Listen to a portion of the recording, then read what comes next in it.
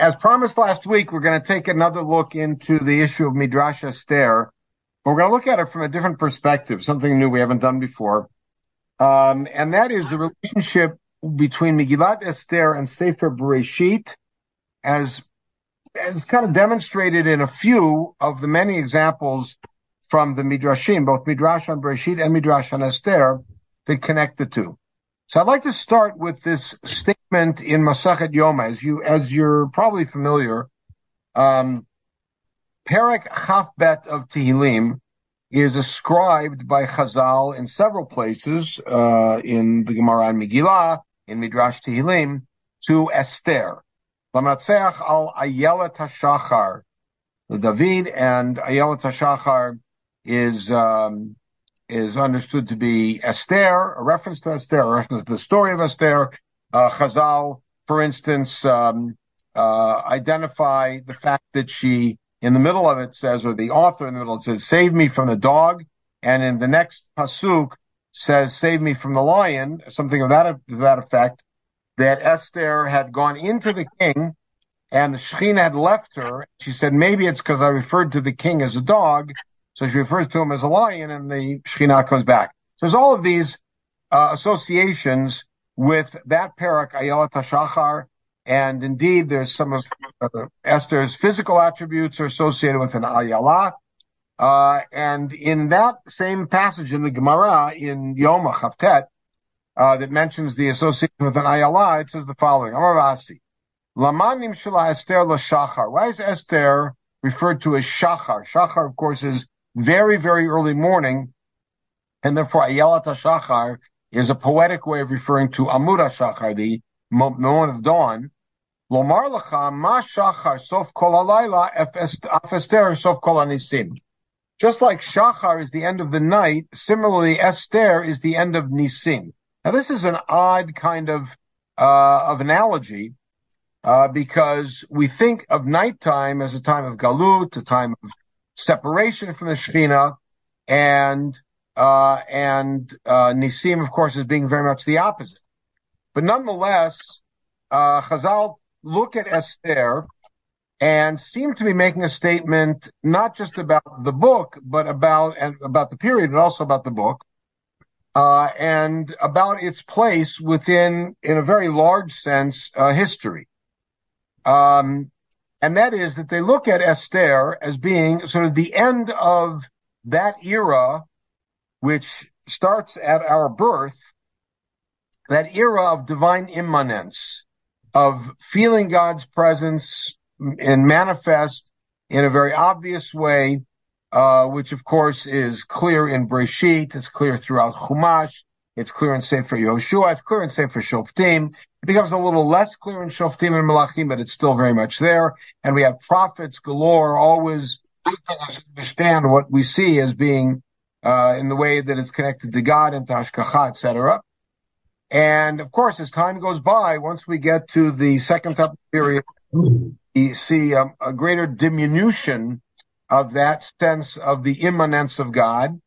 And there is a lot more manifestation of Malachim, who are there to sort of interpret what's going on. For instance, the Malach Hadoverbi, who helps Zechariah understand his visions.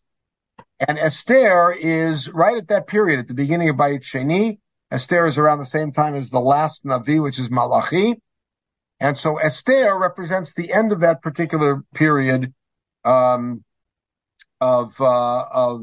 divine presence manifest and felt. And of course, by the time we get to Esther, it's hidden, but it's still very much there. And afterwards, we enter a different era. When we enter an era of the Hashmonaim, and then an era of the Chachamim, and then on to the post-millennial times, we have a very different relationship with Chokhmah, with Torah. Torah is no longer prophetically given, but it's humanly reasoned out. And we have a different attitude, even if you look at the Maccabim, towards how we fight our battles. But I think that Chazal took this notion of Esther Sof Kol HaNisim also in a midrashic sense as tying the very beginnings of our history to the very end of this part of history together, not just to create literary bookends and something kind of neat package tied up, but also to see sort of tov acharit davar mireshito, meaning not the simple pshat of that pasuk, which is the end is better than the beginning, but rather when the end is informed by the beginning, it becomes more powerful. And to see in Bereshit all sorts of allusions, dafka, to Megillat Esther. I'd like to give a few examples, but I want to start with the last one.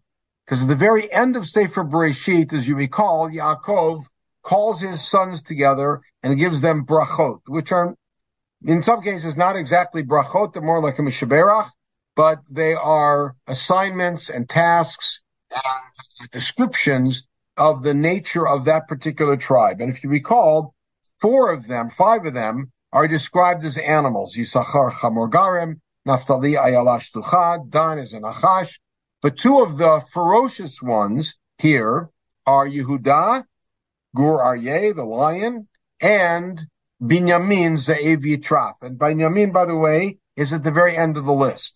Now, you might think that Binyamin's at the end of the list because the list goes in order of birth, Ruvain, Shimon, Levi, Yehuda, but between Yehuda and Yosef, that's not consistent. So you could argue that Binyamin's at the end because Binyamin's the youngest. Binyamin may also be at the end because Yaakov intends to point something with Binyamin towards the end of this period that he's envisioning. And the bracha he gives to Binyamin is Binyamin Ze'ev Yitraf, which can be read two ways. It can either mean Binyamin is a wolf that devours or that traps its prey, or it could be that Binyamin will trap the wolf. Both of them play out in the Midrash. Ba'boker yochal ad v'la'erev yechalek shalal. So he will eat in the morning, and at night he will share his loot. In other words, he's the wolf that the predator that preys and then shares the loot of what he's preyed on and the bounty. Now, watch the Midrash here in Esther Rabbah. Interesting.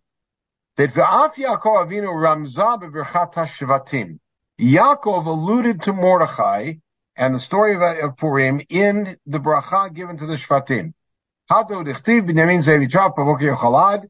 Zeh Shaul shaya bakran shel Yisrael shaya tchila lamalachim.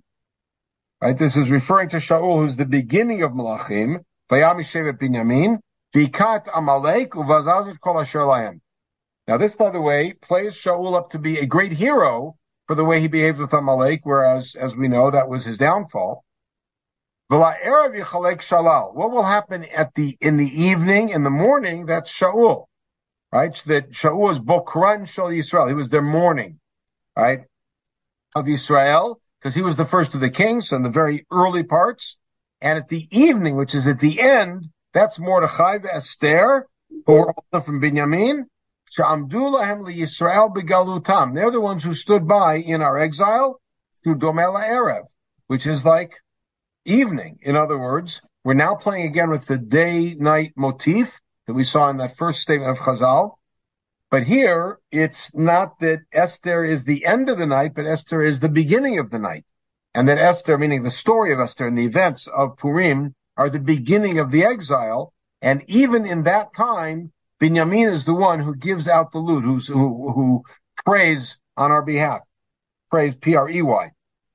V'chelku shalal shel Haman. And what did they do? They took Haman's goods and they divided them up. Indeed, what happened to Haman after he was killed? Achashverosh handed all of his property over to Esther, who then handed it over to Mordechai. And now, Shinimshal l'ze'ev, shemido HaKadosh Baruch Hu keneged ha'ze'ev. Elu malchei Madai u'farash, shinimshalu l'ze'ev. And the Midrash here makes a fantastical statement. It says that the rulers of Madai Paras, remember in the Midrash, Haman's not our only enemy, so is Achashverosh. And the rulers of Madai Paras are compared to a ze'ev, to a wolf. Hadahu diftiv v'aroch cheva acharei tanina dame ledov. Now, this is from Daniel chapter 11, where we have this crazy vision of Daniel with the 4 wild beasts, and each one of them midrashically represents, and not just midrashically, represents one of the evil kingdoms that we're going to, under whom we're going to suffer. And they read Dov here as Ze'ev. The Dalet and Zion interchanging, which we're familiar with Dalet in Aramaic. Taman Amrin Elu Macheva Dai Farash Ochlin Kedov. So in Bavel, this is the Midrash says, in Bavel, they describe this as a bear, Dov. These are the Persians. They eat and drink like a bear, and they never rest like a bear. Like a bear. And here in Eretz Yisrael, we read Dov as Ze'ev. But the point is that this enemy, we're calling a Ze'ev. That's Haman. Hamid HaKadosh Baruch Hu Kenegdan Mordechai ve'Esther Shayu v'Shevet Binyamin. With Dichtiv Ba'bei Ze'ev Yitraf. HaKadosh Baruch Hu set up Mordechai and Esther from Shevet Binyamin to be the counterpoint, to be the ones to be victorious and save us from the other Ze'ev. And remember I said that this pasuk can be read both ways. Binyamin Ze'ev Yitraf, Binyamin is the wolf that devours, or Binyamin is going to devour a wolf. The Midrash plays it both ways. Binyamin is the wolf that devours the wolf. And the wolf is our enemies. Now, the play on the words itself, that's one thing. But what seems pretty clear is that Chazal are establishing that at the very beginning of our national existence, because when Yaakov is on his deathbed with his sons around him and they already have multiple generations of kids, we've now gone from a small family to a large tribe that's developing into a nation, and a nation that now is going to have different members of different tribes serve different purposes in the national existence. Yehuda, etc., and Yosef, everybody's going to serve their purpose.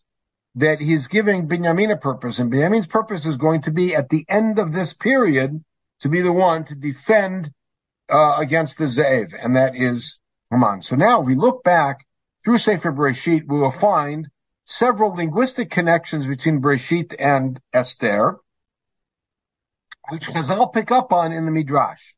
One example, and it's an example that really it's the only two places in Tanakh where this word shows up. When Yosef is sitting on his throne, still not revealed to his brothers. The brothers come and they bring, this is the second visit, they bring Binyamin. And Yosef says, source 2, is this that young brother you told me about? And I guess they say, yes, God should have grace on you. He gives him a bracha.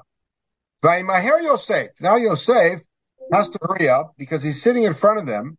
He suddenly is filled with compassion for Binyamin. He wants to cry. So he goes into his private room and he weeps there. So he has to quickly get out so they don't see him weeping because he's still playing possum. Now he washes his face and he comes out. So I think he went to the bathroom, whatever. Vayit apak, vayomer simulachem. He restrains himself. Vayit apak restrains himself, meaning emotionally, because he wants to have an outburst of compassion and crying, but he holds it in because that's not part of his plan. And he says, "Put the food down, right? And we're going to have." This word vayit apak is a word that only shows up one other place in Tanakh, and it shows up in Megillat Esther. It's sort of a reverse form. When Haman is at the first party, the first feast given for Achashverosh and Haman alone, and at that party he finds out that there's yet another feast in his honor the next night. He walks out of the party feeling very good. He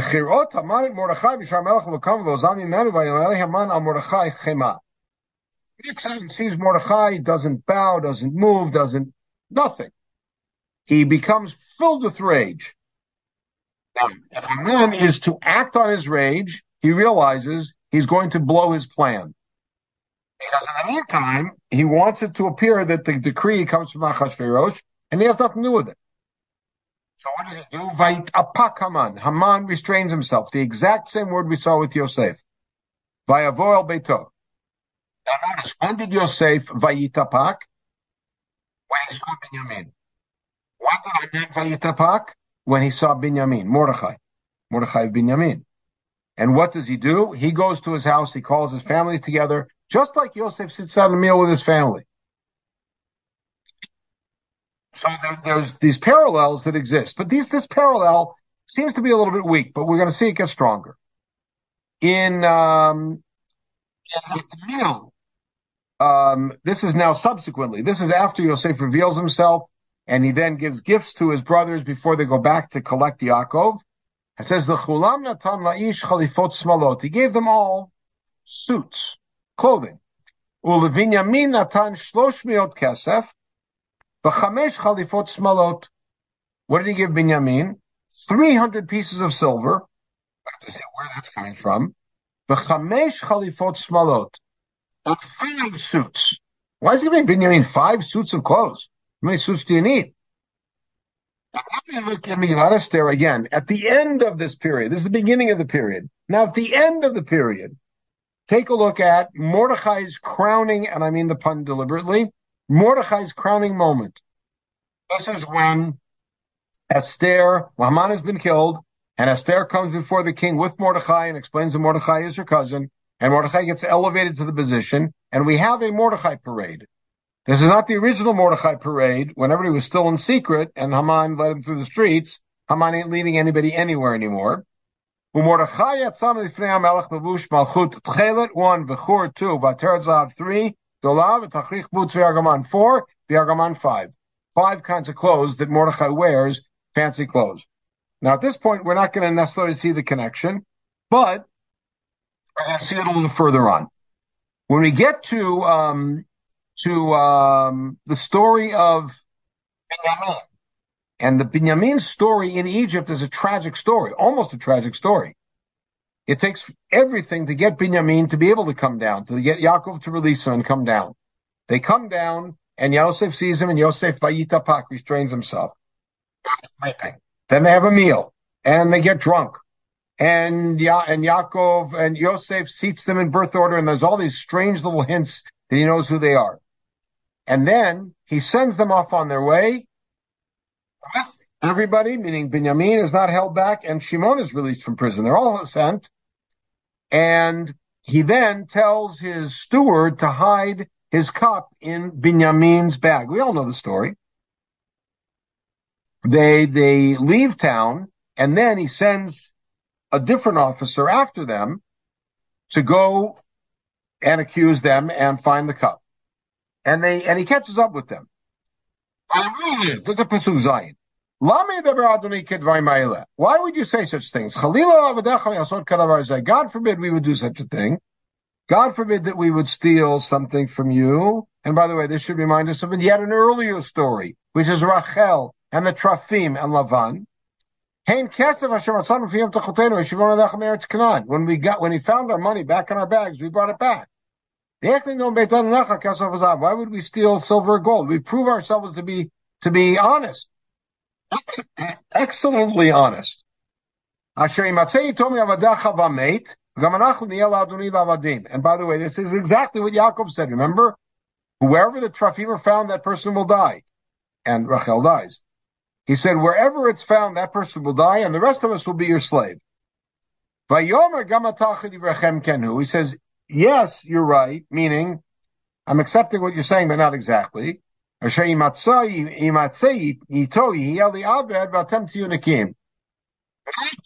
found with will die, and the rest of you will be slaves, but rather whoever it's found with will be my slave, and the rest will go free. And of course, you know what happens. So they all put their saddlebags down, they open them up, and of course, the drama is great. They start looking in Ruvain's, and they end up with the last one. They were almost there, and they find it in Binyamin's bag. What do? They tear their clothes. Now, by the way, they tore their clothes is an interesting little twist within Breshit. Because if you remember, when they threw Yosef in the pit, what did they do? They took his garment, they dipped it in blood, goat's blood, sent it to Yaakov, and said, do you recognize it? What did Yaakov do? Vayikra Yaakov simlotav.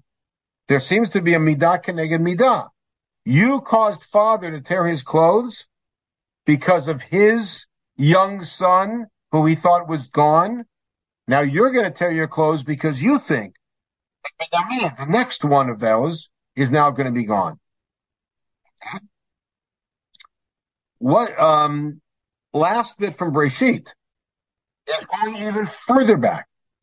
When Yaakov is in his house growing up, and he steals the bracha from Esav, and Esav comes to father for the bracha, and father gets all worried and concerned because he realizes what happened. Source 8.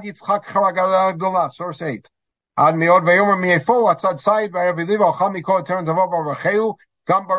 guy who came here before you with the food got the bracha. He gets the bracha. What does Esav do when he hears it? He gives a very big, bitter cry. Now, notice all the pieces here. What is happening in the family? Yaakov himself has caused his own brother to cry terribly. Yaakov then, and again, in having to do with disguise, Yaakov is now the victim of a disguise, and his sons cause him to tear his clothes.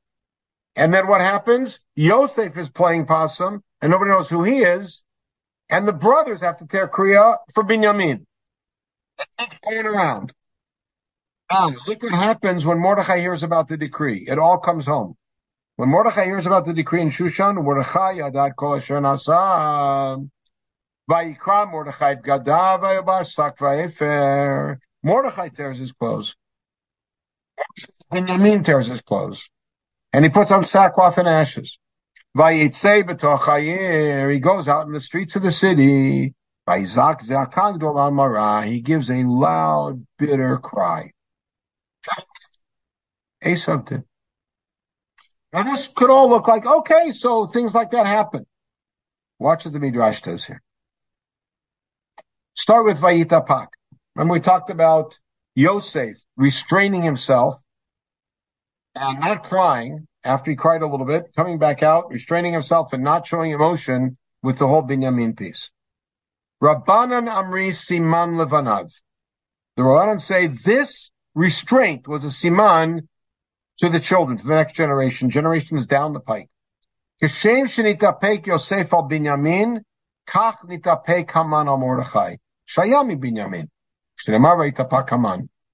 Just like Yosef restrained himself and didn't show emotion around Binyamin, similarly Haman, it's wild because Haman now is playing the role of Yosef. Haman will restrain himself in the presence of Mordechai, who is a Binyamin. How was Yosef calmed down? They had a meal. Took his mind off it. And that's also how Mordechai got his peace of mind. Why? What happened later the next day? Haman went to a party. There's food at the party, and that's where Haman ultimately found his end. Now, when Yosef is sitting with his brothers, he gives Binyamin more stuff. This is before he reveals himself. He gives Binyamin more stuff than the other brothers, which, by the way, if you think about it, is a terrible idea. Yosef ended up where he was because father favored him, and now he's favoring Binyamin. Binyamin Siman Levanav. So how does the Midrash read it? Binyamin is an indicator for the future. Just like Binyamin got more stuff than the other brothers, Kach Esther Shaita Bat Beno. Esther is, after all, Binyamin's granddaughter, great-great-great-great-great-granddaughter. Nishtanei L'tov B'Kabbalat Matanot Mishar Nashim. Meaning, when she was in the palace, Haggai gave her the best stuff. In other words, to be Binyamin means to be favored. But that's not always true. Often that was the opposite. Look at what happened in Pilagesh B'Givat. But the point here is that the Esther story, and I'm not going to use a new term here, is redeeming, is completing, is closing the circle of Sefer Breshit. That all of these things that get started in Breshit and are left open, Binyamin Ze'ev Yitraf. Who is it that Binyamin's going to attack and save us from? That Yosef's interaction with Binyamin never gets resolved. Yaakov causing Esav to cry and then Yaakov having to tear his clothes, and the brother having to tear clothes. Where does that get resolved? And Chazal say it all gets resolved in Megillat Esther. That's when all of this comes to an end. So all the circles of Reshit come to an end. Look at the Gemara says, famous Midrash Bavli. Lechulam natan leish chalifot smalot min natan chamesh chalifot. After Yosef reveals himself, and the brothers are going to go home to pick up Yaakov, he gives them gifts. He gives them suits, and he gives Binyamin 5 suits. Remember we said, why 5 suits? Imagine Yosef suffered from extra clothing, the Ketonah Pasim. Why would he do this? Right? The Amarav, famous statement of Rav,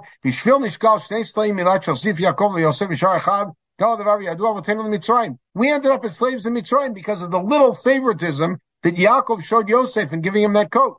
Why would Yosef do the same thing? Amar Rabbi Binyamin ben Yafet, Remez Ramazlo, that Yosef was giving a hint to Binyamin. You know, I'm giving you 5 clothes. Ramazlo shatid ben latzeit mimenu sheitzem lifnei hamelech v'chamisha levushay malchut.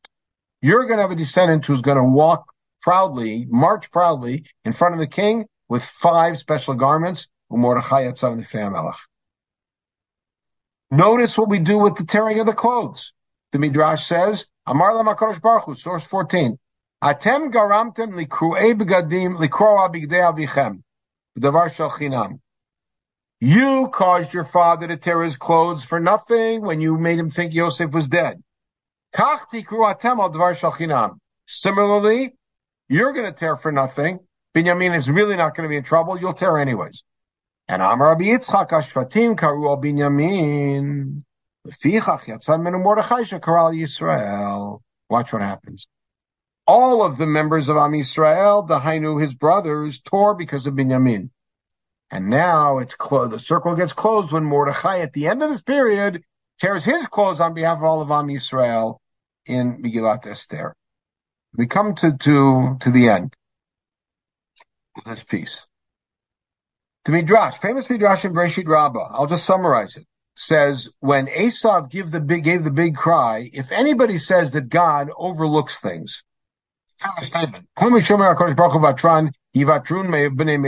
anybody who says God lets things go, God will let you go. He's very, very patient, but then he collects. Yaakov caused his own brother to give a big cry. Where was the payback? In Shushan, when Esav's descendant causes Yaakov's descendant, Mordechai, to give a big cry. One more thing I want to show you, and then just a comment to bring it together. The Midrash in Bereshit Rabbah parallels the story of Yosef and Mrs. Potiphar with the story of Mordechai. I've talked about this in the past in the context of why Mordechai didn't bow down. But the Midrash goes further. Just like Yosef has the king's ring, Mordechai gets the king's ring. Just like Yosef has all of these fancy clothes, Mordechai has all these fancy clothes. Just like Yosef rides in the chariot of the king, similarly, same thing happens with Mordechai. He's ridden on the horse, and just like there's a cry of Avrech when Yosef comes out, there's a cry Kacha Yasel Ish that Haman gives when Mordechai comes out. The Midrash, in so many ways, and you can see one last example here in source 19, identifies themes that course through Bereshit, mainly from Yaakov on, as finding their conclusion, their resolution, if you will, in the story of Megillat Esther. And I believe that the point that the Midrash is trying to make is that Megillat Esther, the story of Esther and the period of Esther, is the conclusion of a historic epic, which really starts with Abraham, but starts really Begadol with Yaakov. That the beginning and the formation of our nation, as a nation that has the direct and clear and explicit interaction with HaKadosh Baruch Hu, that period of youth, that period of adolescence, whatever you might want to call it in our nation's history, comes to a close in Megillat Esther when God finally goes behind the curtain and operates from then on throughout history from behind the curtain. And as such, the story of Megillat Esther carries with it all sorts of closings and resolutions to stories that get begun during the period of Breshit, something which I believe Chazal were very sensitive to, and as such, in many midrashim, many more than we have on these source sheets, in many midrashim made that connection. And that's why they say that just like the Esther is called Ayelat HaShachar, because just like Shachar is the end of the night, similarly, Esther is Sof Kol HaNisim. It's an end of that period when all of these things are resolved.